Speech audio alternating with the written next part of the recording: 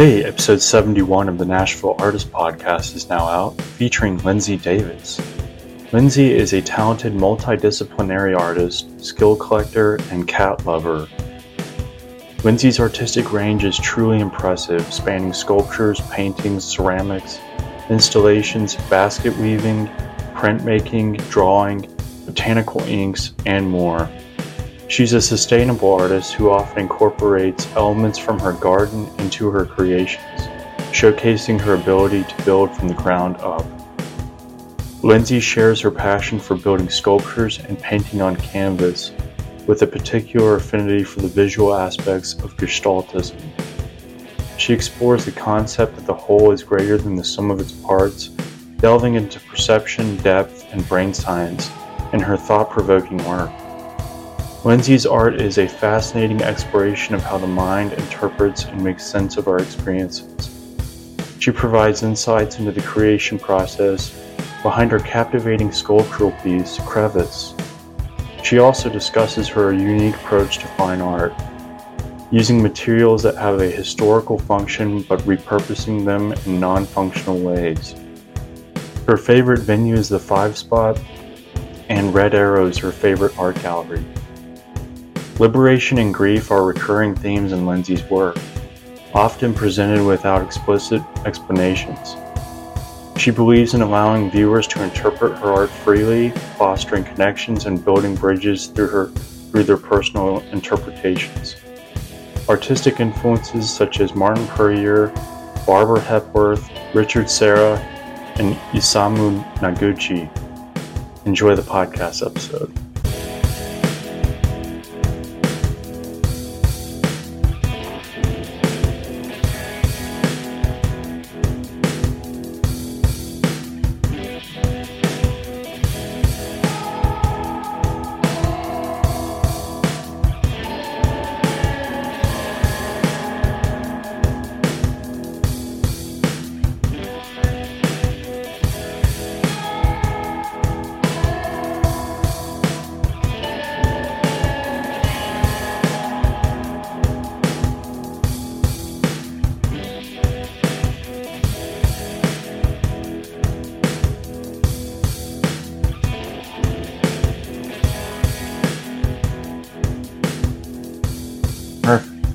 Perfect. Awesome. Great.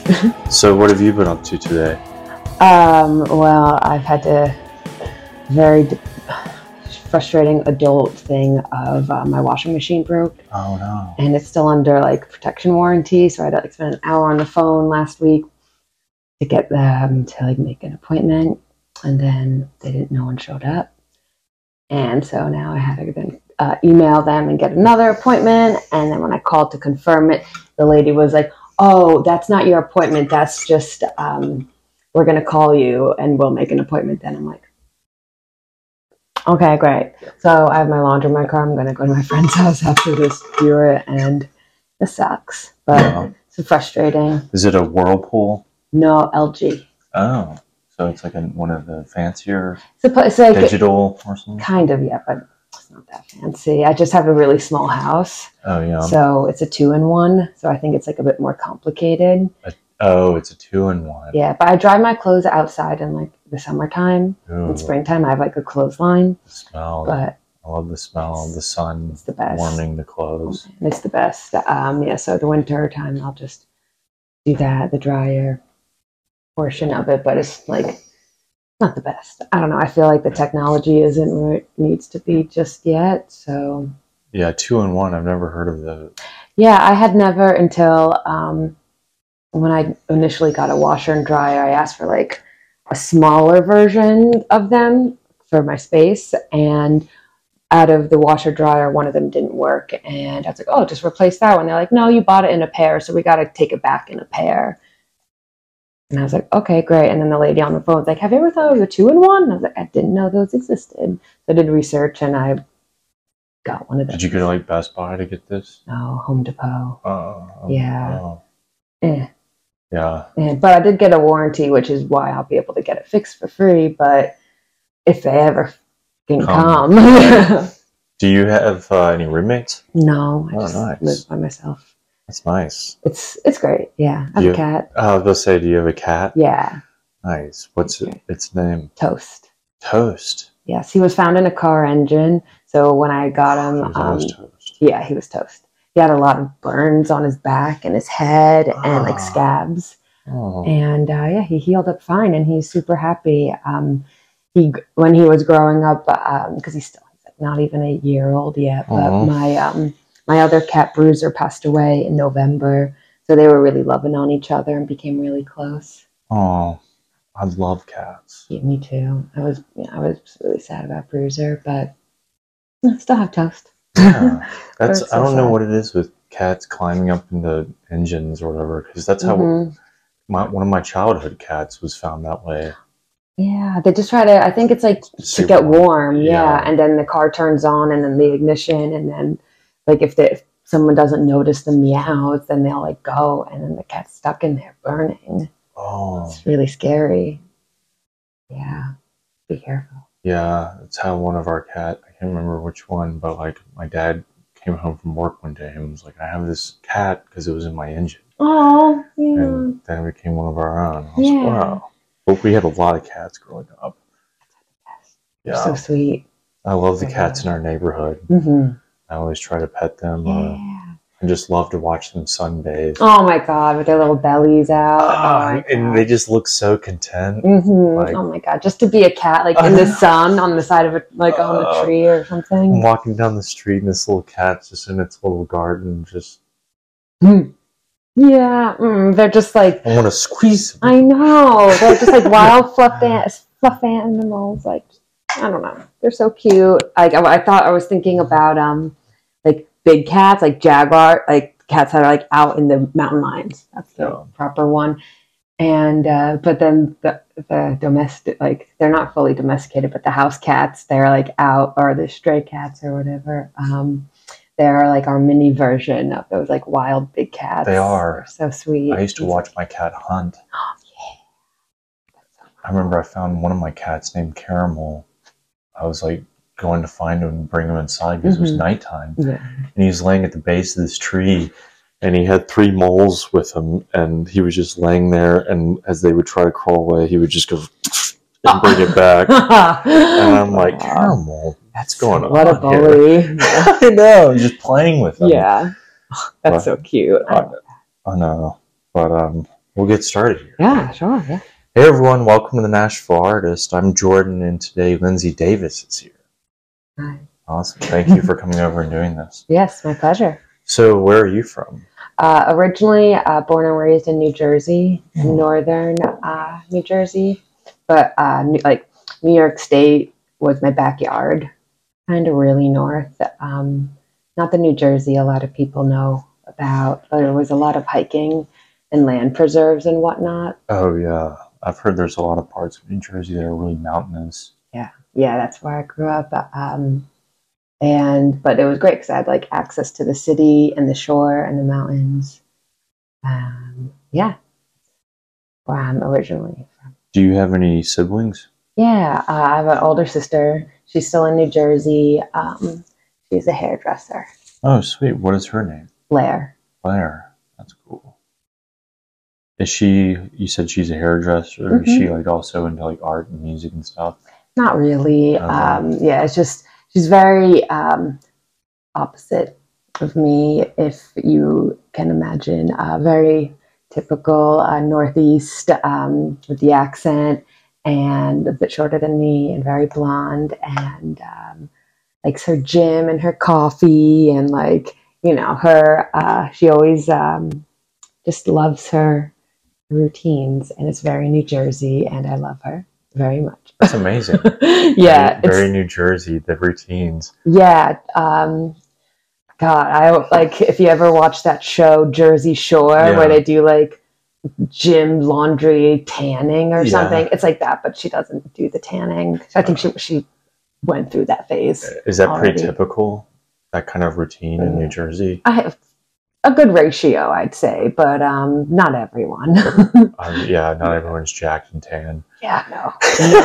A lot of people are also like pissed off and just, sullen. Yeah, exactly. But I don't know, a little hard ass, but it's not so bad. Right. So, what about your parents? Are they also They were art and music? they were in New Jersey, but both my parents have passed. Oh. So yes, but my father had coffee shops when I was growing up, and he really loved like he would like smoke a bunch of weed and like melt wax candles on like garden gargoyles and like do weird sculptural stuff like that. And my mom went to FIT for photography back in like I don't know the 70s. And yeah, so they were always creative. And when I was growing up, I like was always working and managing those coffee shops that my father had, and I would eventually grow into managing like the weekend music scene.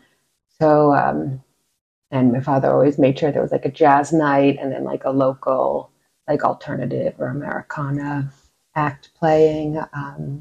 Yeah, but yeah, they definitely had their like fingers in creative realms. Yeah, I love the idea of dripping wax on gargoyles. Yeah, he was great. Because people are, well, look at them. Where'd the wax come from? Yeah, exactly. It's just, he was the best. Miss him very much. That's awesome. Yeah. So what were you into as a little kid? Oh, well, when I was growing up, my mother put me into ceramics class at 2 years old. It was called Mommy and Me, and it was at this place called Wharton Dyke Gallery in I think it's like Wyckoff or Midland Park, New Jersey. Yes, and it was an old pottery studio attached to like an abandoned train that was like still next to like a working track. So like the pottery studio was the old like station building, and then the gallery was the old train. Wow. It was really cool. And I just remember always like using my hands and making weird stuff. And it wasn't until I was making a mess and like rolling out a bunch of clay and just covered in wet clay. And my mom's like, "What are you doing?" I'm like, "I'm making a log." And then she was like, "Oh, okay, cool." And she's like, "Oh, anything is anything. I can dictate how I want others to perceive reality and get away with shit." So I thought that was like a really profound moment in my understanding of like what making something could mean towards like molding reality in a certain way. But at the time, I just was getting away with making a mess. So I didn't think about it as anything other than that until I was able to like relive that memory enough times to be like, wow, that was actually like a really profound experience.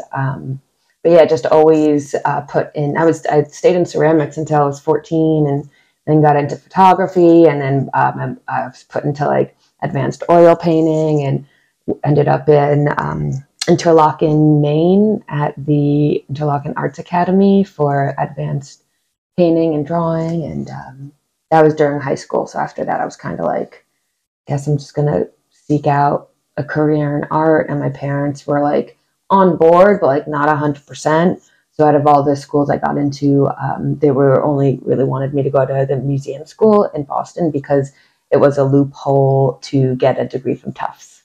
Oh. Yeah, so I took all my studio classes at the museum school, but then my academic classes at Tufts, and then you just walk away with a Tufts degree, and you don't really apply to Tufts, but you gotta get a degree. It's always kind of cool. Wow. So, like, what first got you into art is ceramics at 2 years old. Yeah, just like using my hands, and I still have like a bunch of those pieces I made. And after your parents die, all the things that you've given them your entire life get given back to you. So then I have like all the weird ashtrays and the weird things I made that are just like lumps of clay and stuff like that. And I have like a couple of turkey candle holders that my mother and I made, and the one that's my mom made is like really nice, and mine is just like. And it's just so cute, I treasure those pieces. So, yeah. Pinch pots. Yeah, a lot of pinch pots and rolling out, and I remember they had like one of those things that can flatten out. Oh yeah. And so we would make like just a lot of weird mugs. Like I have a mug that's looks like a fish, like with like the fin is the handle, And then she made like a Valentine's Day looking one with hearts all over, and then the big heart as the handle. And yeah, and these aren't like big, like overly like big mugs. These are like regular size mugs like that. Right. Like, and that's the kind of, no frills. Like, you don't want to drink something that's going to be cold halfway through. So they were like functional. Yeah, exactly. I like that whole idea of making it artistic, but also you can use it. Yeah. I still have a few, but I don't use them. I put plants in them now because the plants then have their own meanings too. So it's just like drenched in metaphor. Right. Yeah. And I love pottery. I did it in elementary school and high school. Here's a few of my little things. I love them. Wow, that's so cute. Yeah, it's like a Cookie Monster. Yeah, and there's glass in there. Yeah, melted glass in there. I love that stuff. Yeah, I put a little world in his mouth. I love that. Rode and try to make it all trippy and metaphorical and shit. Yeah. And this is just like a lantern. That's beautiful. I bet it looks really cool when it's all lit up. Yeah, it gets extremely hot, so I guess I just need to keep the top off. Yeah, or like maybe like a jar. Yeah, put a jar in. Or like just off to the side. Oh. Yeah. And so it can reflect through it or whatever. Yeah. Nice. Yeah. Eventually I'll get a wheel and be able to do it, because I would like to have a kiln and a wheel. Yeah. Well, you can go over to like Elephant Gallery, like Buchanan Arts and stuff. They have access to that stuff. Oh, really? Okay. Yeah, my friend Ash, her studio's over there, and after my cat Bruiser passed, I went over and made his urn. And so I think it might be ready today or tomorrow from the kiln. But yeah, so just make some friends in the ceramic world here, and then you can do whatever you want to do. It's really great. Everyone's so nice. That sounds amazing. I'm probably going to do that. Yeah. Or even like you can take a private class with her too, and have her like do a little teach That's true. situation. I would like that. Yeah. Get a tutorial of using the wheel and everything. Yeah. Oh yeah. Buchanan Arts. They have a lot of access to that. It's a really great spot. Buchanan Arts. Okay. Yeah. It's over in North Nashville, behind Elephant Gallery. Okay. I'll have to go to both of these places. Yes. So when you were younger, did you have like any early influences as far as artists you really liked, and you're like, wow, I really like their work, I want to be more like them? I would say like when I was in high school, it was a lot of like de Kooning and like really gestural, figural manipulations. I really enjoyed the big gestural paint splatters and use of like the whole body and mark making of like just like big works. So the movements are really big when you have to make the works. And when I was an undergrad, my drawing mentor, Bill Flynn, taught me about like scavenging or foraging for wood for charcoal. And so I have these like really old and long branches that all burned down. And I remember I was really inspired by him once because he was doing a lecture and it was real quiet and he was talking, and out of nowhere he just like slams this burnt log on the big paper behind him and drags it down. And it was just like such like a like visceral, yeah. Yeah. And I was just like, yes. And then I ended up taking all his classes and being his TA, and like we did an art trade and I have one of his pieces now. And he retired in my like senior thesis year. I was so bummed out, but he's still alive now, doing great. But that was a huge inspiration because he would I would always take his figure classes, but he was a hard ass. Like he would go up to first year students and he didn't like the way they were showing their respect for the pose that the model was doing. And they'd be like, why are you here? Why did you come to art school? Because they would just be like looking at the paper, not looking at the model, just going outlining and not seeing like the shapes of the shadows and the muscles and actually like doing those lines within the body. And he had this model and she was like a retired ballerina. She was really much older, like maybe in her 80s. And so she had still had muscle definition, but her skin just sagged off. and it was gorgeous. And she would get into these crazy positions. And then if he didn't like how we were drawing it, he would make us get into that position and understand like what it took, like the muscles. And then like you really understand like, oh, all the weight is on that leg, and the muscles look like, you need to understand the skeletal and the muscle system to really like show that respect for the figure and the body. But then once you understand those placements, you can just get it like just really quickly. And that's what he was like trying to get us to understand. It's like the muscle memory of like all our bodies are like the same in a certain ratio. And so when we have all our weight in a certain way, it's like that's the weight line and how strong that line is. And then understanding how your mark making can dictate like the feeling of a pose, like a sensual pose, a hard pose, or like a soft, like delicate sleeping, like all different ways and how you can use your mark making to initiate those feelings. I feel like I'm going off on a tangent now. I'm sorry. When you say mark making, what do you mean? Yeah. Like mark making as in like using your charcoal or pens or whatever in ways that create different marks that elude different textures and spatial play. Like if you were to do like a spray paint or an airbrush line and then do like a hard line over it, that spray paint airbrush line is going to be perceived further back in space because it's so soft and drifting out. But then a hard line is defined, it's in front, it's in focus. And just understanding how the brain uses the eye to solve the puzzle of perception is like the first thing to understand, like how mark making puts it all together, because you're trying to create depth on a flat surface. Understanding optics. Mm-hmm. Yeah. Yeah, and anatomy of the body. Yeah, and then over time that I was like TAing a lot, and I was working with the figure in such a way that I was using objective figural reference to talk about more subjective feelings. Like I'll make a figure with like a big asshole and like 4 legs curling in on itself with like no head, and it's just how you felt rather than how you looked and the body that you felt like you were occupying. But after like doing so many, like having access to the studio after hours, like in for TAing with printmaking and drawing, I remember pulling a monoprint one day because I was bored, and I stared at it for 2 weeks because it like had this vibration happening that made me see a space, but there obviously wasn't a space. It was very simple, like blocked monoprint, and I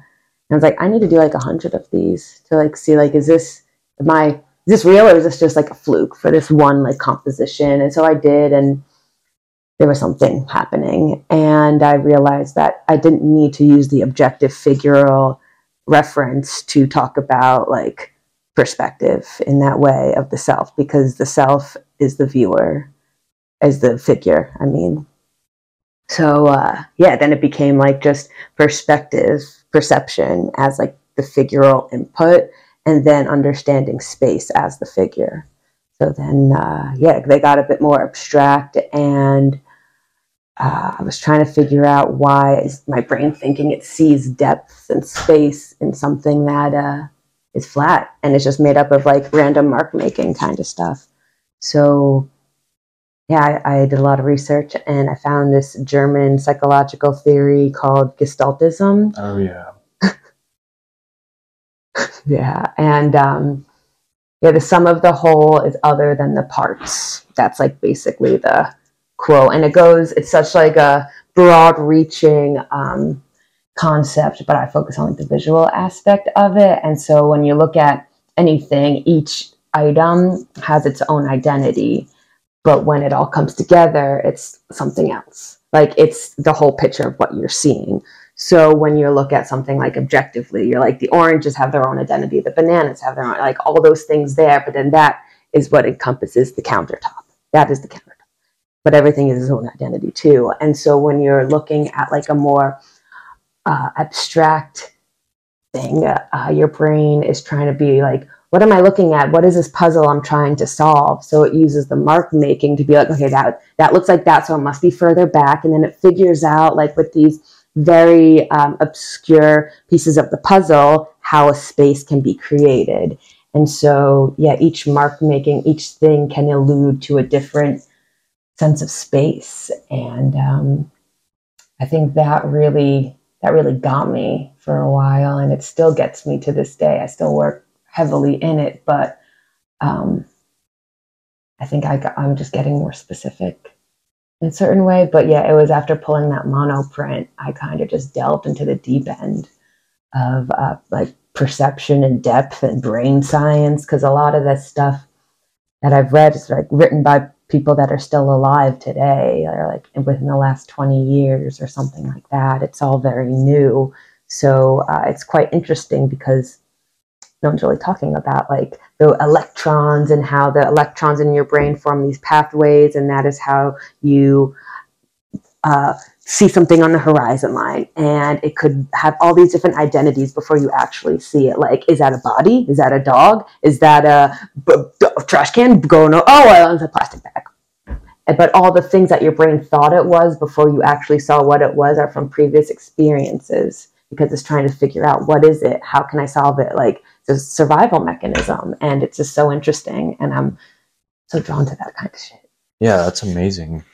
So, like in middle school and high school, like, I'm guessing you did art in school and like outside of school? Yeah, I took a lot of all the art classes I could, and then always did like after school something. Like there was an art academy in Ridgewood, New Jersey. I forgot what it's called, but that's where I like did some traditional. That's where I was traditionally trained with oil painting, and I was just like, nah, like that's cool, and I loved it. It's beautiful, but I just needed something like that got my brain busy a little bit more. So I kind of dabbled with a lot of different things during that time, and it was my high school art teacher, Bill Kustra, who like kind of took me under his wing in a way, and like I took all his classes, and he pushed me like go to art school and get my portfolio. He taught me how to take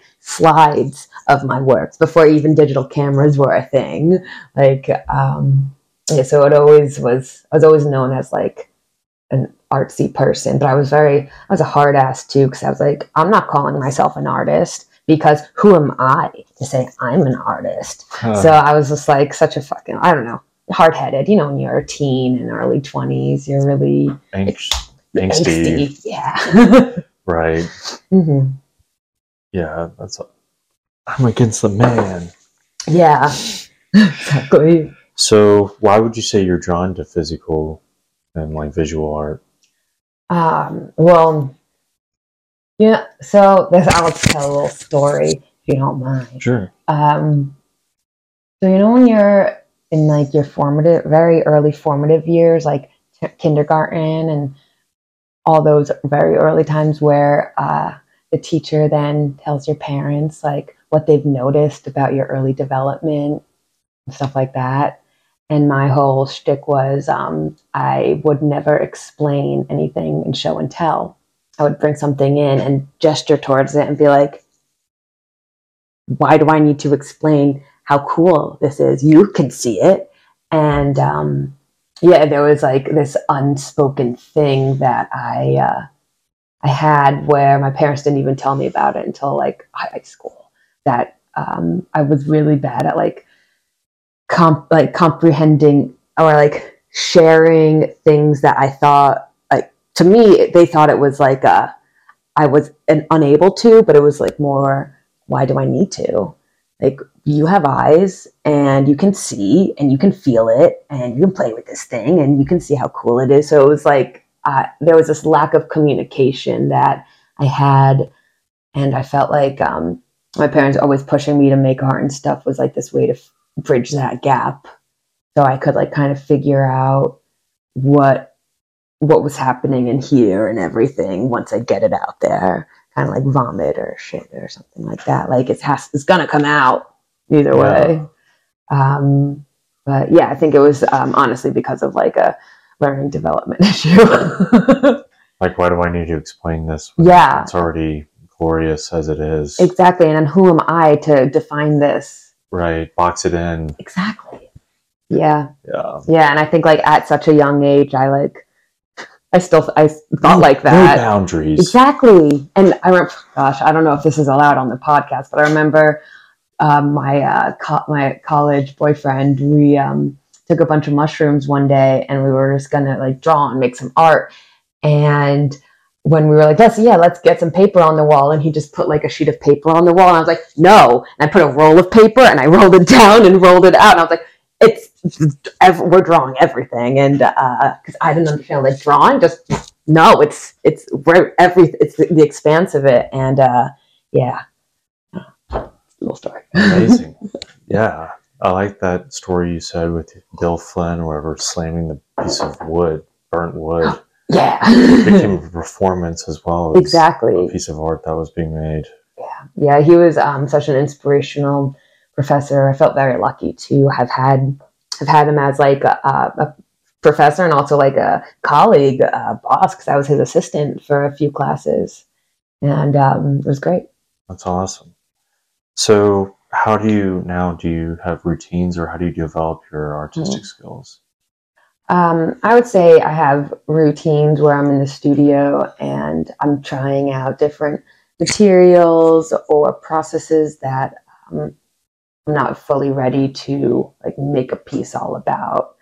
A few years ago, I worked for a carpenter, and I come from a family of builders, so I always kind of understood the fundamentals of that, but I wanted to understand like to make something actually functional, like legally functional too. So I worked for a carpenter for a summer. We built like sheds and decks and fences and like this big pergola thing with a roof and all this stuff. And doing that, we had to like pour concrete and like use tools that at the time I wasn't like 100% like confident in myself working with them. And because I kind of got like a hold my hand through the process of it and how to make something like functional and traditional and make it work. I got the understanding of the basics, and then I was able to like have a bit more confidence in doing it on my own and working with these new materials in my practice. And I think it was just from asking for help, asking to be taught, and putting myself in a situation where I would be taught how to do it because I'm working for someone who does it, kind of stuff. And or I'll just be in the studio and just experiment too. Why not? Go to Turnip Green, see whatever they have cooking, and then work with something new I haven't thought of before.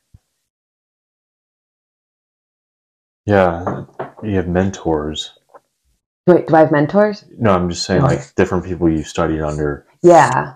Oh yeah. They I think of a lot of folks as mentors. I've gone down a lot of different pathways of artistic experience via like mentors and choices and yada yada yada.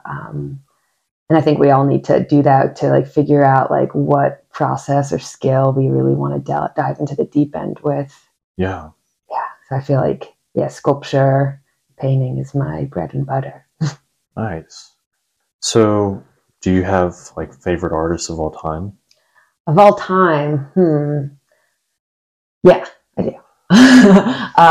Martin Puryear, he is amazing. Does a lot of these like seed-looking shape pieces, and he can make this like the wood look like ebony. It's so beautiful. And there's this piece he did that it's pretty well known for. I think it's on permanent display at MoMA in New York, but it's like this long piece of wood that he split in half and just went like this with and put a bunch of stairway, like a ladder, like little rungs in it. And just because of the perspective, it's like looks like a stairway forever, like a ladder forever in space, but it's just how your perspective is when you're standing underneath it. He's really known for that work. And I'm pretty sure he was in like represented America in like a Venice Biennial or some shit like that. I don't know him. Barbara Hepworth. She is an amazing sculptor with wood and stone and uses the figure in this like beautifully gestural and delicate way. Like just beautiful curves, and like her use of like holes and voids within her pieces. Something I'm drawn to a lot. Richard Serra, because of his like he like grew up in like the shipbuilding area in like New York and Brooklyn or some shit. And so all that steel really inspired his work, and you can see that now, which I really love, being able to draw like childhood experience to like what they do now. Um, Noguchi, a Japanese American um, sculptor, and he has his own museum in Queens. His use of like stone and wood, and then how he deals with the pedestal is really cool, because there was a whole time in art where like the pedestal was like, is this part of the piece or is the pedestal part of the gallery? If it's a necessary thing for showing the work, then shouldn't it be thought of as well? And so it's like the theory of like the Guggenheim. Like the Guggenheim is an architectural masterpiece in and of itself, but how can that then hold art that needs to hold its own too? Like, and you can't see the art without seeing it in relation to the architectural masterpiece that is the museum. So it's like this dichotomy of like art within art, but they have nothing to do with each other. I forgot what I was saying.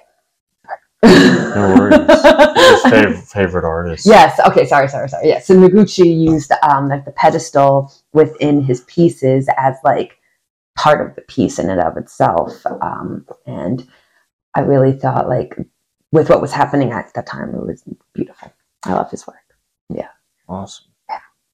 Okay. How did you start working at the Red Narrow Gallery? Working with them? Working with them. Yeah. Well, when I first moved to town in like winter, like December of 2014. Damn, a long time ago. I moved down, and only a couple friends in town. Of course, they were musicians, because like at that time the art scene here was rather small, but like super supportive and amazing. And someone that my friend was playing with one night, their partner was the owner of Red Arrow when it was over at Riverside Village next to Fond Object. Oh, yeah. And I remember going to a couple shows there, and yeah, Katie and I really hit it off and just talked a lot about art, and became really good friends. And yeah, then I just started showing with them, and I think our relationship just has like developed further and further, where like I still show with them every couple years, and yeah, they're like my family to me. It's really cool, because they've known me for so long that I feel like they really understand my work and my practice and my concepts, and like the soul passion stuff when it comes to making work, and not just about like making money. It's like Right. what I'm passionate about with like the messages I'm trying to say with the pieces.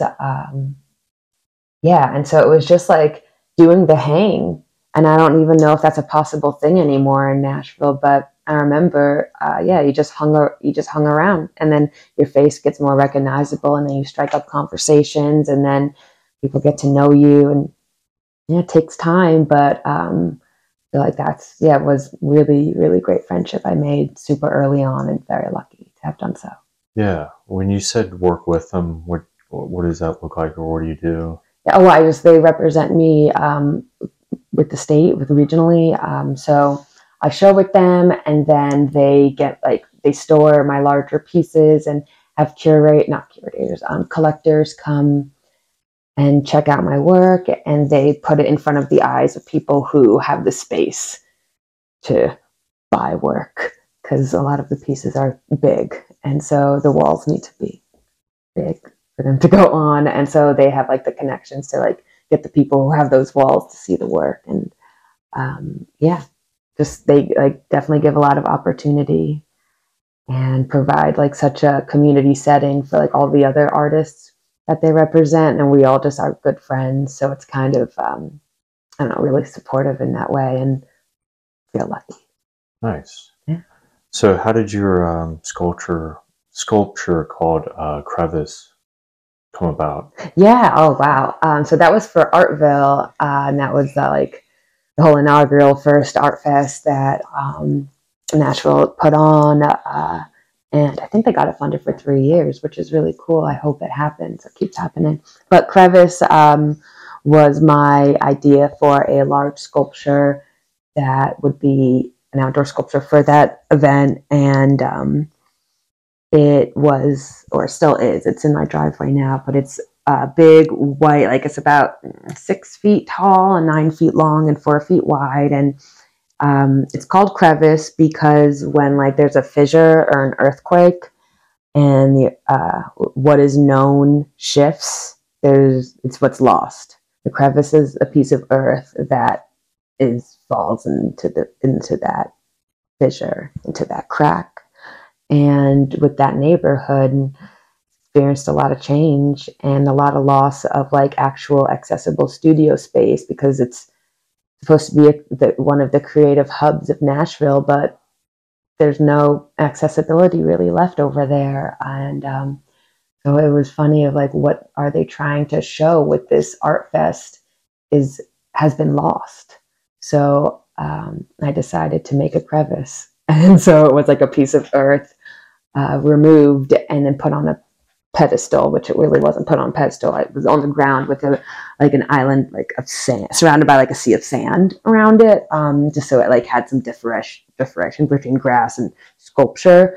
But yeah, it was meant to be like something lost from that neighborhood that we're trying to, reenact or look at and not forget about as forces with a lot more money than us artists come in and try to deem like that theirs. Like, it's getting lost. So I wanted to kind of do a little bit of like, I don't know, I was all like, man, fuck you guys too.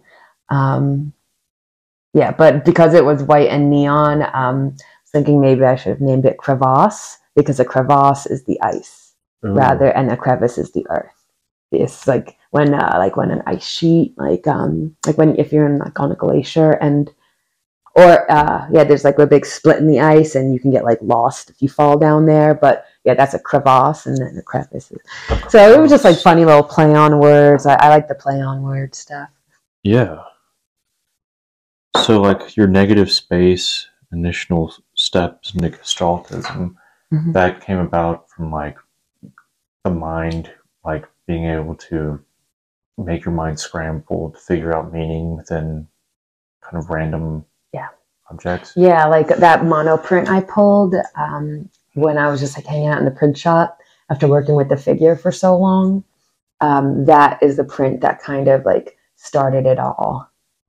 And it's called Feeling Aloof Next to Sarah because it's when I was like super obsessed with Richard Serra and it just reminded me of his work. And I just thought it was a nice play on words. Because I was like feeling aloof next to Sarah, feeling distant, feeling like I'm trying to figure something out next to his work or something, or like understand who I am adjacent to these gigantic steel pieces. So I don't know. That's why that title became to be. Yeah, I really like on your website, on that page, the second one down on the left. It's got the like big gap, looks like a canyon, and it's one of your gestaltism ones, but I like that one a lot because you can see the depth, like that there's a hole there, or it looks like a hole. Yeah. Oh, yeah, I wish I knew exactly which one you were talking about. No but worries. Thank you. I should have had a picture. Oh, it's okay. But what would you say like your overall art represents? I feel like it just perception, like using experience using experience to understand perception or like figure out what it means to be human in this present day with what I have experienced and not feeling so alone in those experiences because we all like kind of put ourselves in a corner when it comes to experiencing stuff either like And unfortunately, like I've had some like pretty shitty experiences with just like loss and stuff, and grappling with grief has been like a big part of my practice as of lately. So because of that, I know that like it's a part of being alive is death, and everyone is going to experience loss in their life. So being able to make work that helps me figure out what I'm thinking about as I work my way through that also builds connection with other people who don't understand how to navigate through loss. Because I felt like when I was younger and my father passed, I used it as like fuel to like keep going and work harder and get my degree and like push myself and do something because I need to tell his story. But then after my mom died, it was kind of like, I don't want to do anything. I wanted to like give up. But, it was less about using it as fuel and more about like, why me?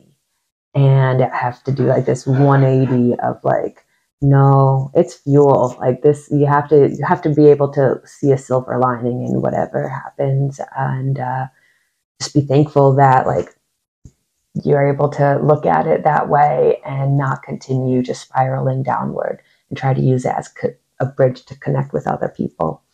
And I think once you lose like the people that made you in a way, you lose like this safety net of connection.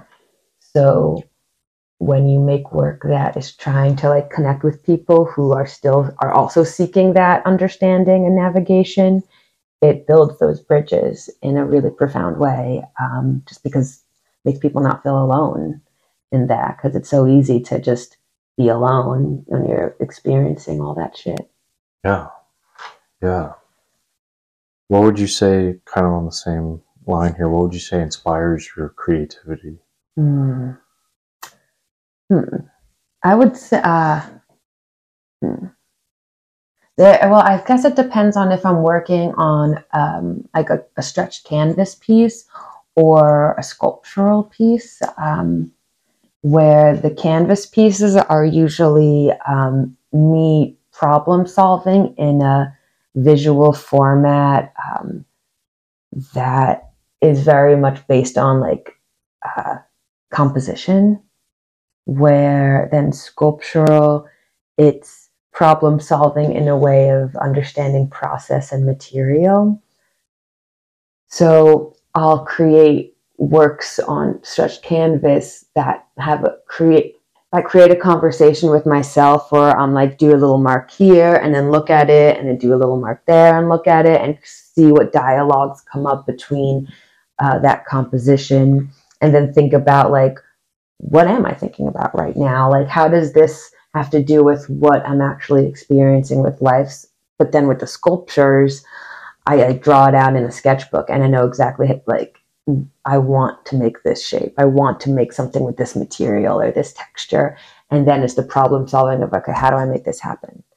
And a lot of that has to do with like metaphorical shape associations with when it comes to sculpture, like curves against straights versus like voids, and then the use of material. Like I use a lot of natural material.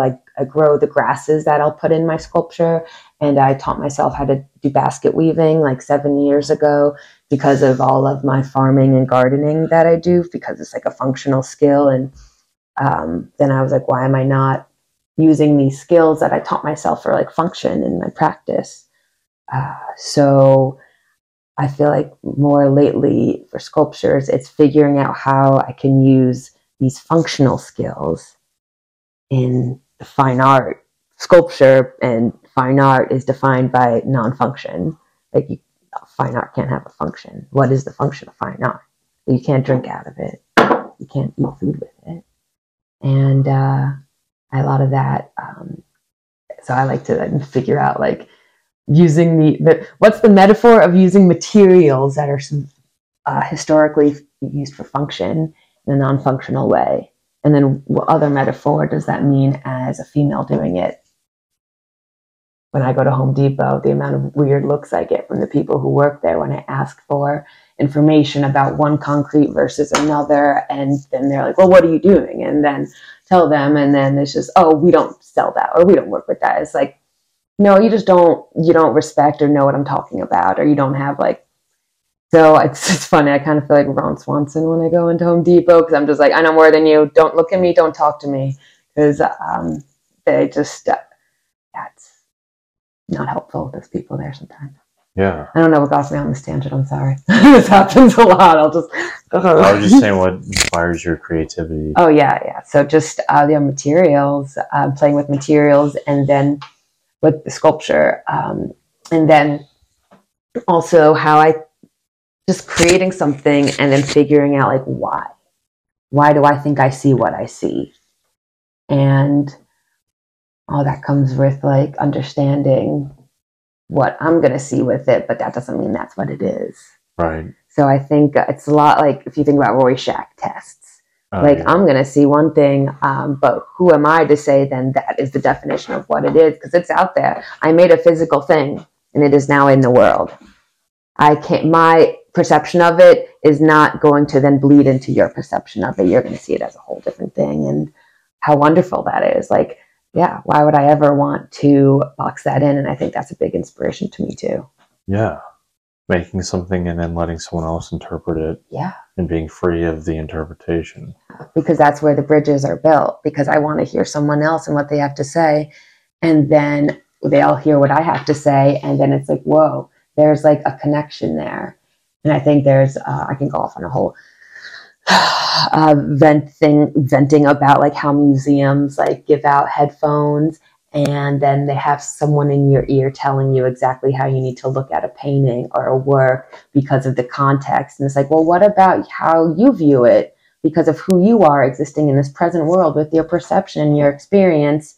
Get that first and then read it, because like you shouldn't be like tunnel vision into how you should perceive something, especially in art, because that is like such a broad thing that's just human, and being human is so much more than just one definition. Right. Kind of bastardize it when you explain everything. Exactly, yeah. Okay, cool. How would you best describe the type of artist you are? I don't even know how to describe any artist. Gosh, a little manic, a little, manic maybe. I like to gain a lot of skills and then figure out how to use that in my practice. So a collector of skills, but also sometimes I don't feel like whatever control I have is completely on me. I feel like sometimes stuff just needs to come out and I don't have control over it. And sometimes those things that need to come out aren't even meant for me. They're meant for me to put out there and for other people to see, because there's so many other things happening in the world, and not my own perception of the world is like, that's not the be all end all. So I think sometimes I feel like maybe I'm just vessel is such a freaking ethereal word, but like I don't want to say I'm a vessel. But I feel like the conduit or the tool, like I'm just the thing that the messenger. Don't shoot me. Yeah, something like that. I don't know. The envoy.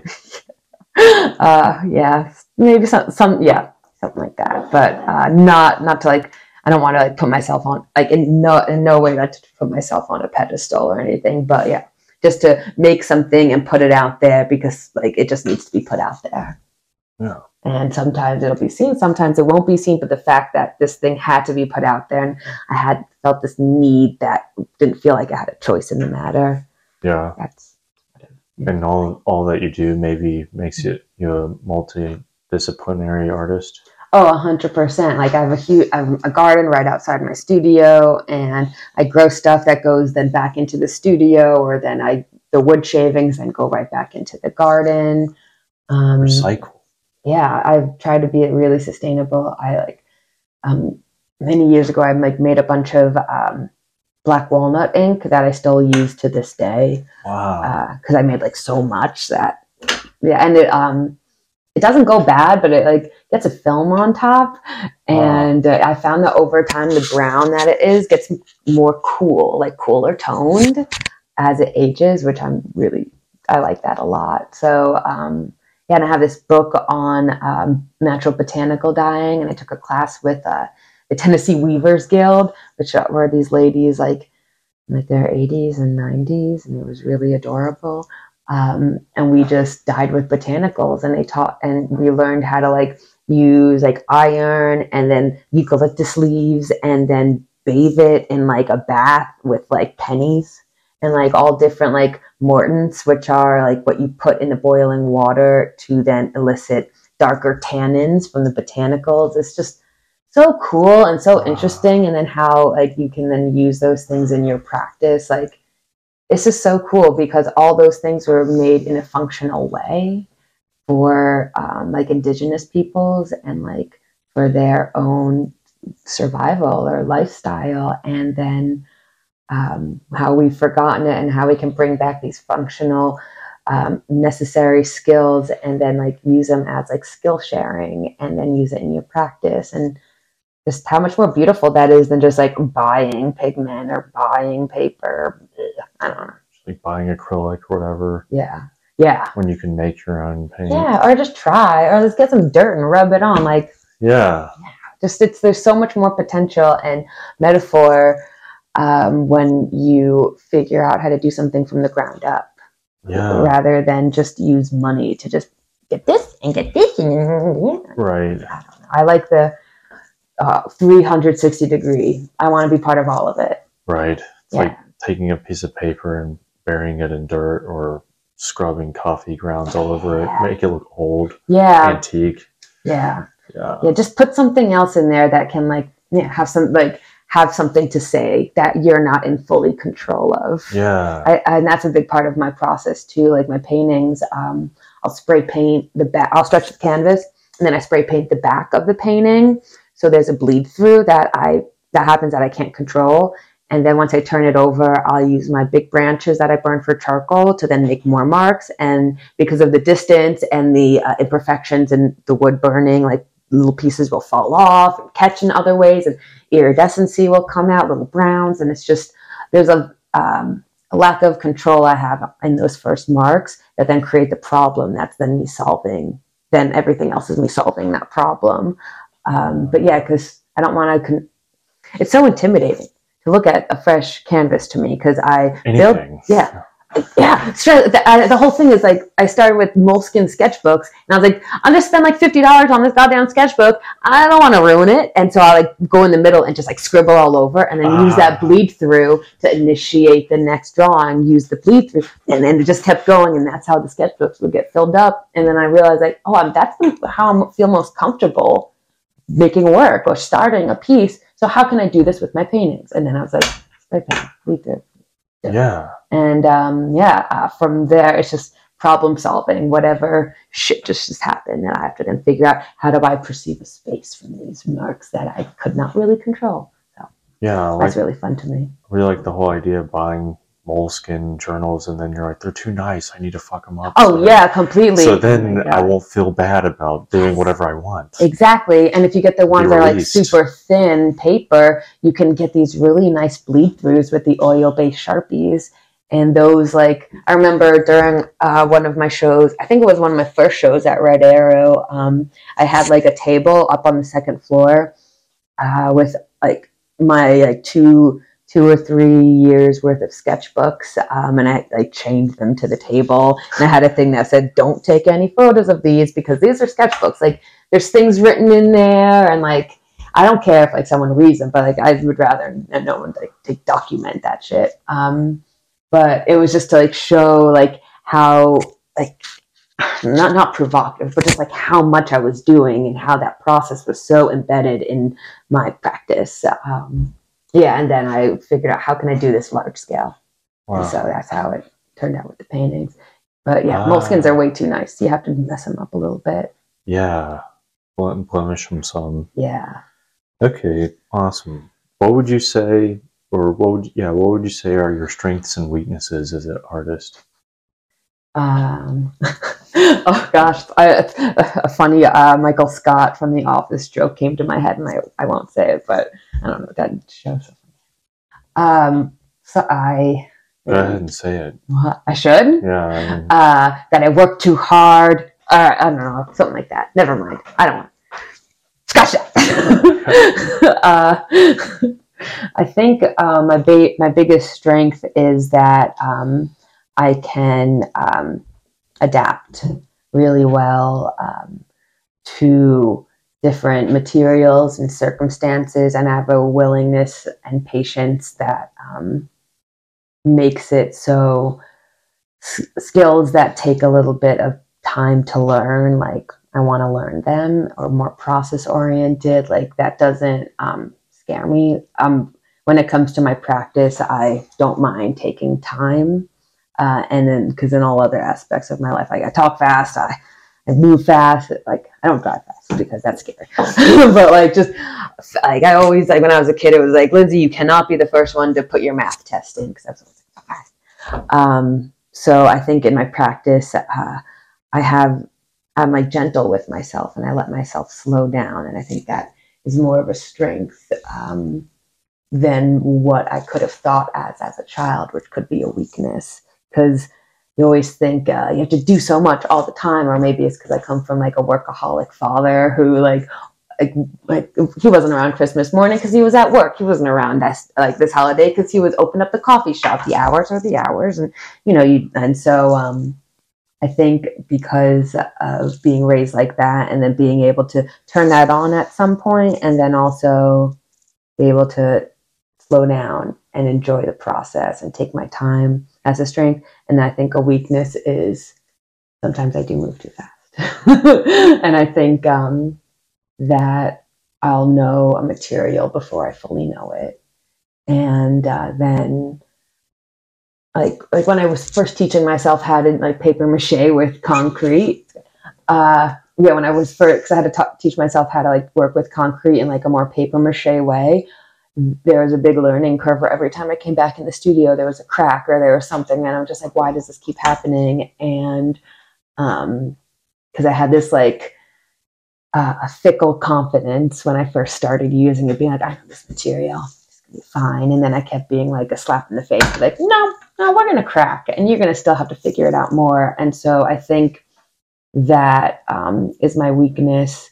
But because materials don't let you get away with it, it doesn't fully bleed through. It's usually just the beginning. But also, I think maybe another weakness is I have like ADHD, and my attention span is crazy bad a lot of the time. And so I'm like working on like 10 pieces at once sometimes, and maybe I'm not noticing, and I'm going like wild on one piece, and then I got splatter on a piece and I just get up. Like it's just I think because of I have to always be making so much work, sometimes I'll tunnel vision on something and then something else gets messed up. Or like right now I have a piece in my studio that's already sold and it's ready for where it's going to go, but I had to put like a layer of, because it's going to be outside, I wanted to put like an extra layer of like outdoor polyurethane to coat it so it was extra safe. And I'm just waiting for the collector to say that when they're ready for install. And so I can't work in half of my studio because it's just right there. And what if I get something on it and I have to redo everything? And it's just, because you can't move it. I can't. I can't. That's the first. I can't lift that sculpture by myself. It's very large. And so it's kind of just I'm stuck waiting. So it's funny. So like that's over there, and I know if I'm going to work anywhere near it, I have to be like super aware of my body. Maybe put like a sheet over it or something. Yes, that's helpful too. But it's on because I needed to seal it in a way where I got a little bit underneath it, so it's on a stool. So it's not on like something like if I hit it by accident with an elbow or my hip, like I think it's going to take like a good hit for it to fall. But like I just don't trust myself if I get into like the headspace of just making big gestures to make the work, and then I'm just like, oh shit, and it falls. Like, wouldn't be the first time. So I'm just not going to go over there in part of the studio. And yeah, so I think that's it right now. That's a huge weakness because like I can't work in half of my studio. It sucks. Yeah. So I'm working in the sculpture side, and I'm working on this ramen noodle sculpture. Oh wow! for this group show at Julie Martin Gallery at the end of February, called Slow Noodles. Wow! Yeah, it's gonna be fun. I've never worked with ramen as a material before, but I had this idea about working with a material that had the potential to like change over time. And since this show is called Slow Noodles and is based off of this woman's memoir, Cambodian refugee, and like all her struggles and perseverance and resilience, and just through food, like also through food and community and sharing. And so I just thought like Slow Noodles, and then making like a ramen noodle sculpture would be a great metaphor, because it'll, over the course of the opening reception, there's going to be a hot plate with boiling water inside the sculpture that you can't see it, but steam is going to be coming up through it. So throughout the course of the reception, it'll cook, and then the sculpture is going to change over time. And I just felt like that is a great kind of like sort of like Sisyphusian in the way, where it's like you build this whole thing up and it just crumbles back down. But when it crumbles back down, it's edible, like, and you can nourishment, even though like ramen noodles, like the packets are not healthy at all, so it's not really nutritious. But this the idea of just like providing, but then it's flower blooming. Mm-hmm. But then it's really going down. It's just going to collapse in on itself. So I'm really looking forward and a little nervous to see how that works out. Maybe that could be a strength and a weakness, where I think of, I'm an idea guy. Like I always say that when like I'm thinking of an idea or something, where I love thinking of like cool, crazy concepts, but then like, how do you make it happen?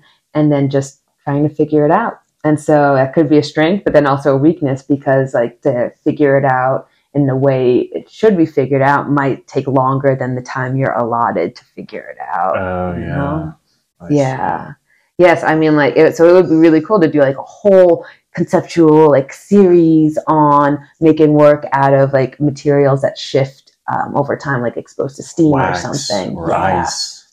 Exactly, all of that. But I don't have the time. This is a group show, and this work isn't even like, is this a work? It's more of like a process experiment, because I'm friends with Julia, so she of course will let me mess around and see this play, because it's going to be a really cool like performance-esque sculptural piece. So that could be another strength weakness. Awesome. Okay, so do you have like a favorite medium?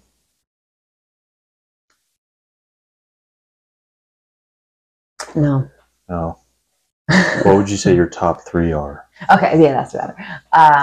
Wood, well, a plant-based material, and I think that can encompass grass and wood.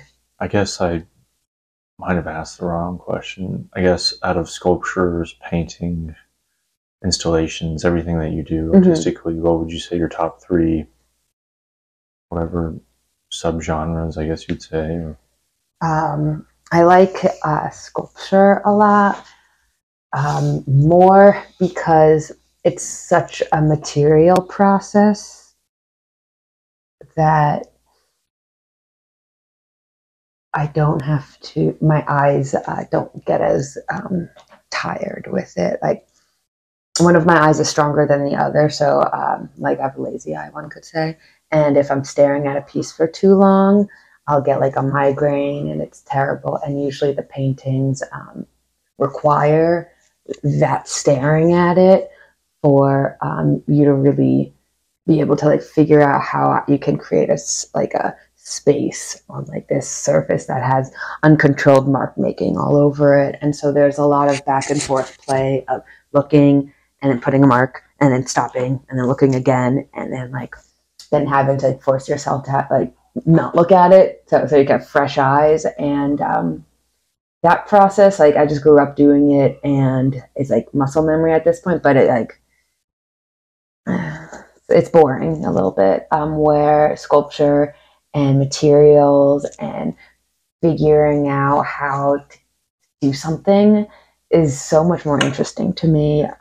Like one of my sculptures in my last solo at Red Arrow was called Big Bag, and trying to figure out how to get the caning wood to wrap around the top handle in what would appear to be an infinity wrap was really hard. And then also figuring out how to paint it without getting paint on the other part of it, because there was such a difference between the enamel finish of the sculpture and then the wood caning part was just matte. And so trying to just make sure everything just wasn't sloppily done, because when you're then caning the wood, it's like you're weaving it. So all the parts that are over another piece, there's no paint under there. So if something gets a little shifty, then you can see that. You can see the wood.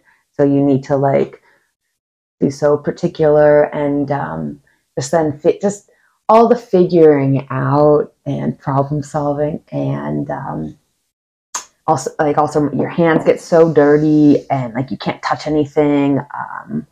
You have to just like be 100% in it for like 20 minutes of like you're working with this like a concrete or a plaster or something that like there's a time limit on how much you can work with it before it gets unworkable. So within that window, you just have to be present and 100%. And then after that, you could take a break, whatever, wash your hands, check your phone, whatever, smoke some weed, whatever you want. But that the attention that it requires, especially for my ADHDness, is really like it's great. It's really helpful because it's like blocking everything out. And so, yeah, I feel like the sculptures require more of my like physical attention, where the 2D works, the wall works, paintings, whatever, require so much more like visual work that it hurt. Like I think it's just a pain thing. I think it just hurts my eyes a lot, and like my hands, like my thumb comes out of its sockets and whatnot. So it's not like everything else doesn't hurt, but I feel just like I get more mental stimulation from the sculpture process. Yeah. Yeah. Dealing with it in your hands. Yeah. How to put it together. And, yeah. Just the patience, you have to zen yourself basically. Yeah. And I think because I don't meditate in that traditional way of just like sitting there and focusing on breathing, my meditation is to like do things that test my patience. And I think I like I really like to do that. I really like testing myself in that way. There was a couple sculptures. Actually, no, there's a big one at my last solo. It was called Anapanasati, which is Sanskrit for mindful breathing, which is a little like little jab at one of my closest friends, BJ, because he was trying to get me to do that Hoffman breathing practice, which like I think it works. It's great, but at the time I was just like, so now I have to schedule my breathing? Are you fucking kidding me? Another thing? And I just thought it was so funny. So I was like, I don't think that's how it works for me. I think my meditation practices are in like just being the mindful in my actions and just like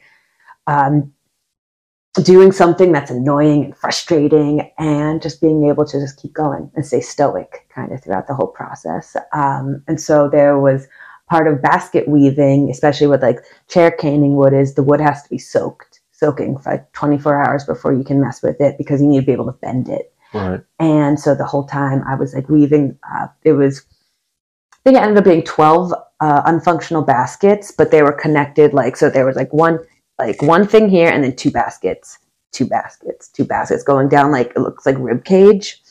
And each of those had to be suspended above me so the gravity would help pull it down. And so the whole time I'm doing that, my arms are up, and so my arms are like a little shaky. But the water from the wood, and it's gross water because it's just stagnant sitting there with wood soaking in it. It gets like a film on it. it's dripping on you and it's getting in your eyes and your mouth and it's disgusting. But like you just persevere and you keep doing it and you have to trust the process. And I really enjoy kind of that like self-deprecation of that in a way. Where it's just like sacrifice. Yeah, and I kind of like that because I like that kind of labor. Like I did farm work for a really long time. I like that repetitive, trust the process, like big picture kind of work because I think that's the stuff that requires so much more presence than anything else. And the only way you can see it in its final scene is by putting in that work. And how rewarding that is to actually like put in so much work and then like you have this beautiful thing to show for it, and how much more rewarding that is than a like the big gestural drawing, you know. Like I love that has its place, but I'm so much more interested in the sculptural stuff now. Moving around, sitting one place doing the same thing, and just figure like, and also like a lot of my paintings even now, I was trying to figure out how I can incorporate like more slowing down in my painting. So that's why I started like stuffing and sewing into my paintings. My grandmother, her family, when they came over, they were tailors. And so she like had a big sewing machine and like a lot of sewing was always going on. So I like know how to sew. So I would sew these big, weird like patches onto the paintings and then stuff them with either stuffing or whatever I could find. Like I found a lot of fake fruit at Turnip Green and I stuffed one of them with fake fruit. So I had all these weird like things coming, like textures like in this thing that you don't know what these things are. You just see like how it's hitting the fabric and the glare and how the shadows are working with it.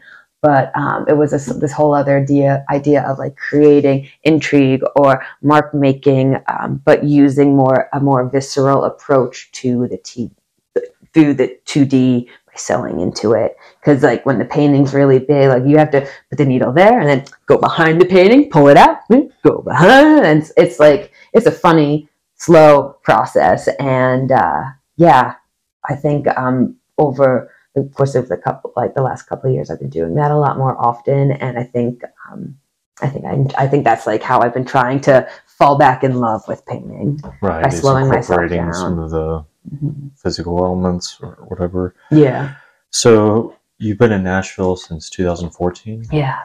What initially brought you here? Well, I was up in Beacon, New York, farming on Common Ground Farm, and at the time, it was like a really great opportunity where I got to live for free there and then work down the street. And the Dia Beacon was right around the corner. It's the largest collection of contemporary art in North America.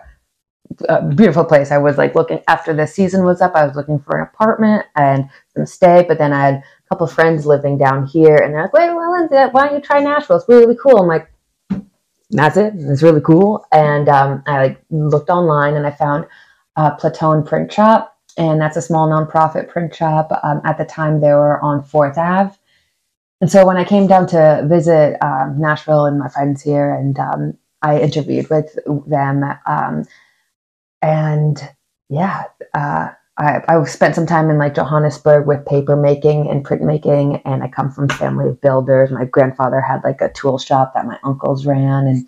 And so I kind of like had all the things where I could teach paper making and I could build a shop. And so they hired me, and a month later I moved down and I helped build a little paper mill attached to their print shop. In the back, it was I don't know if you remember when Fond Object decided to open a second location, and it was on 4th Ave. It was the same building, but just on the left, where Fond Object was on the right, and that's where one of the original Turnip Greens was too. And that's why I got like really close and like with the Turnip Green folks and like their mission. But anyway, my paper mill was in the back, and I had a little patio that like houseless people would sleep under and then use as a bathroom. So it wasn't always great. But I remember watching like the Music City Center being built as I would like pulling abaca sheets, and it was really cool. I did some classes with like kids and like locals who wanted to learn the process. And then they moved spaces because at the time, it's kind of like you just do a leapfrog from one spot to another until like the rent or the building gets sold. And the building that they moved into, I built another one. And while I was at a residency in Nebraska, the president of the print shop passed away. Not suddenly, but to me, it was kind of sudden. She had cancer, and I didn't realize how bad it was progressing. But the board changed, and they had to make it financially sustainable. So they fired. They would just ask me, they had to let me go, which I understood. No hard feelings, so whatever.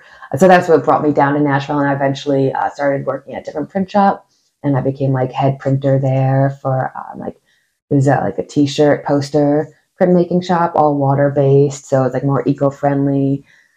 And I was also like the only female on the automated press, and we all were like pitted against each other, and we're given our stats every month to be like, who's the best one. And because my dad was a workaholic, I always had to push myself, and so I like always like, no, I'm gonna prove myself. And yeah, and I just decided when COVID hit, I'm like, yeah, I need to do that for myself. Like, I don't want to sacrifice myself for other people anymore. But yeah, that's what brought me down to Nashville. Print jobs, paper making, all that stuff. Awesome. Yeah. What is something you would say you've learned living here? I don't think it's okay. So you know how like people are like, it's not what you know, it's who you know. I think it's not who you know, but who knows you and why. I think that's way more important.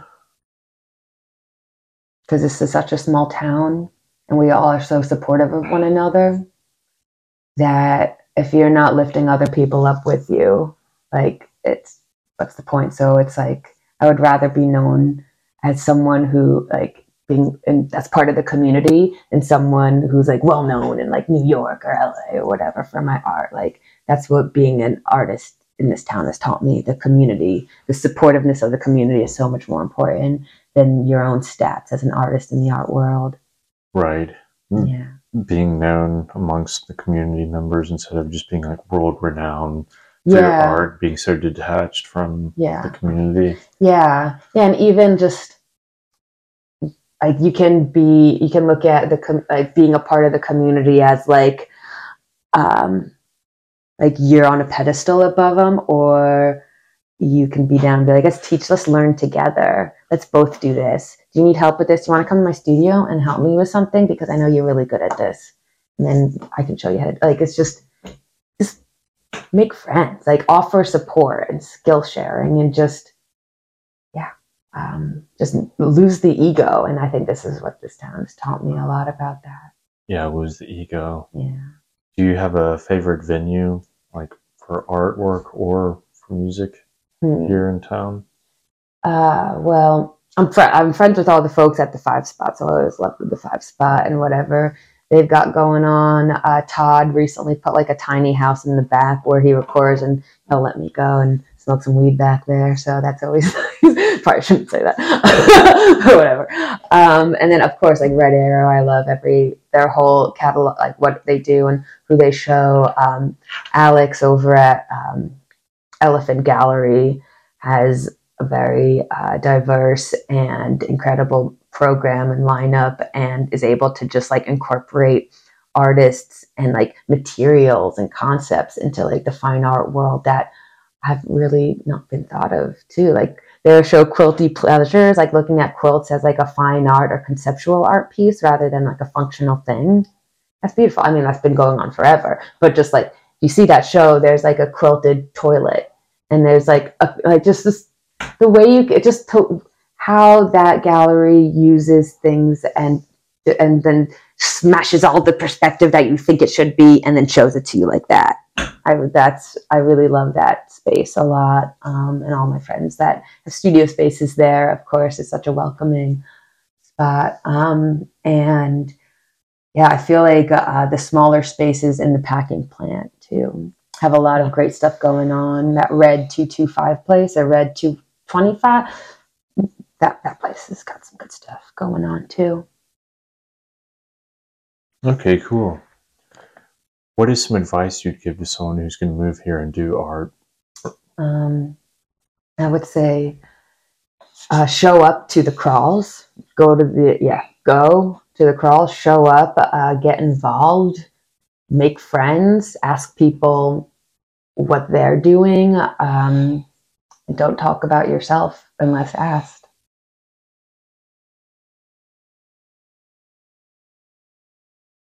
And I think that last part is probably just my own advice, just because I think it's. As I feel like if you ask someone something, you want to know that. But if someone tells you it, you assume the other person wants to know it. I'd rather someone get to know me because they want to get to know me in the work, rather than me just shove it down their throat. Right. Yes. That's a very good point. Don't talk about yourself unless asked. Mm-hmm. Yeah. Yeah. I haven't heard anyone say that, but it's very good. So, reflecting back on when you first started as an artist, what is one of the biggest challenges you had to overcome, and how did you get through it?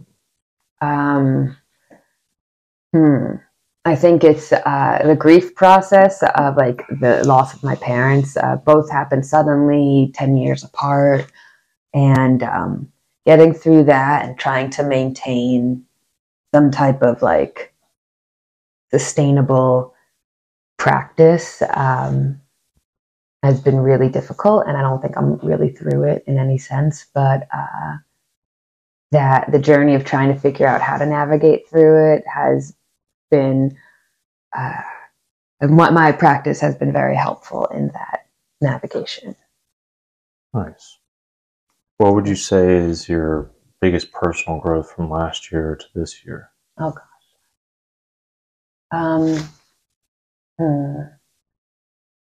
I'd say I've gotten. I think I don't go out as much. I'm just very much into working in the studio and on my practice. So I feel like just taking myself more seriously in that way, applying to more shows, that like just being more thoughtful about what shows I apply to, and not just applying to something because you can. Yeah. Okay, awesome. So how can people support you as an artist? They can find me on social media with my Instagram, Lindsy Davis _, and my website is lindsaydavis.com. I have smaller works that are because I usually work larger scale when it comes to gallery or museum shows, but I do have smaller pieces that are way more affordable. If anyone has a hankering to do any collecting, I have prints, small paintings, drawings, sculptures, all available. And people can email me directly for any pieces or interest that they want to see. Awesome. And if people want to help you financially, like give you money, how do they do that? They can just Venmo me, I guess. But I'd much rather have someone like buy a piece. I don't want to just have someone's money. Like I think it's more important for me to for them to gain something from it, like just something to look at, even if it's put it in your bathroom so you can take a poop and look at something, just anything. I don't want to just take someone's money. Yeah. Or if a skill trade, even I teach paper making. I teach I do seed embedding in paper and flat embedding in paper, pulp painting, woodworking. Yeah. If anyone wants to learn a new skill, I can very much teach that. Okay. Yeah, I just know some people who really like certain artists. They want to be like, I don't know how to help them. I mean, I could buy their art, but I could also give them money because I believe in their vision. Yeah. Yeah. Well, so sometimes I feel like there are people that want to do that. Yeah. Well, then my Venmo is Lindsy Davis. Okay, cool. Hell yeah. So how do you consume media? Do you have favorite YouTube videos or media, when it pertains to art or just anything? Like music, film, TV shows. Yeah, I love movies. Yesterday I actually watched a bunch of VHSs, and it was what was it? Point Break with Patrick Swayze and Keanu. Oh my gosh. Then I watched what was it? Blue Velvet. Oh yeah. Yeah. Scorsese, right? No. Yeah. No, Lynch. No. David Lynch, yeah. And then I watched The Flintstones, which I forgot that actor who's in John Goodman. No, not John Goodman. Person who plays Barney. No, the person who plays the evil corporate guy. Oh. Because he's the same guy who is the detective in Twin Peaks. And he's also the same young protagonist in Blue Velvet. Oh. So it was just like, and then I watched Goodfellas, which also had John Goodman in it. So I had like this weird, funny, and these are all my VHS collections. So it's just like, and like that, rewind it, whatever. But I just found that I always kept watching like funny actor-related roles, just like meandering through. I read a lot.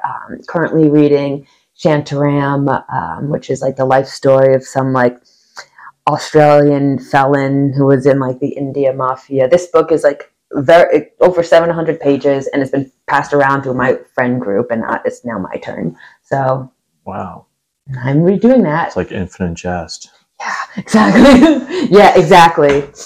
So, but then I'm also reading the new Ocean Vuong book, Time is a Mother, and he is really great, like poet. He's I think second generation Vietnamese refugee, and he has. I remember visiting home in New York, and I went to this like little. My friend would go to this like art share event, and it was like all just people who knew each other, and they would just like share new things that they were working on. And it was right after this Ocean was published in the New York Times, and he was there, and he read a new poem, and I was like, "What the fuck is this guy? This is amazing!" And then I found his books, and I just fell in love. And because I like heard him read his poetry, I like know his voice in my head, and it was just really cool. I love his books, and then I'm reading like self-help book, Resilient Grieving, some of that, and then. This is another big book that I am very slowly, like in like slug pace, making my way through. But it's Ian McGilchrist's The Master and the Emissary, and it's like right brain, left brain. And then also, I'm always, and then I have just like educational books when it comes to like Gestaltism and philosophy. And there's this book by Rodrigo Quiroga, and he is a professor over in London, I want to say. And he wrote this book called The Forgetting Machine, and it's like very, very contemporary brain science.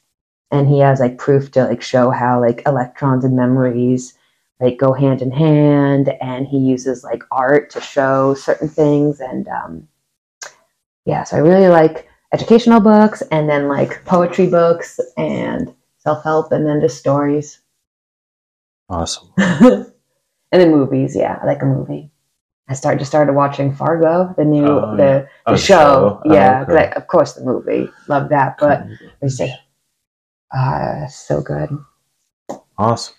Yeah. Well, is there anything that you would like to add that I might not have asked you about? No, this has been such an in-depth interview. I loved it. Thank you. Awesome. Well, I have one more question for you. Yes. What is something absurd you love or do? Oh gosh, absurd. Oh gosh, what's absurd? Can you give me an example? I like vacuuming. Oh, okay, vacuuming. Good. Well, out of sheer boredom over the holidays, I took all of my cabinets off of my kitchen and scraped and like put the paint remover and scraped them and sanded them just to seal them with wax, and realized that I didn't do it correctly and I have to do it again. But I think that's an absurd thing where I'll just like start a project and not really know how I'm going to finish it. But scraping, something, gosh, I think I could think of something better than that though. I have like weird mannequins in my garden. Like I collect mannequins. Like varied? No, kind of like, but I have like just the torso and the head of a female, and so she's just like hanging out in the garden and like stuff like that. Like I'll do weird stuff like that. Yeah. I don't know. I can't think of anything too crazy. Okay, cool. Well, thank you for coming over and doing this. My pleasure. And being on the podcast. And it was Thank you for having. Awesome.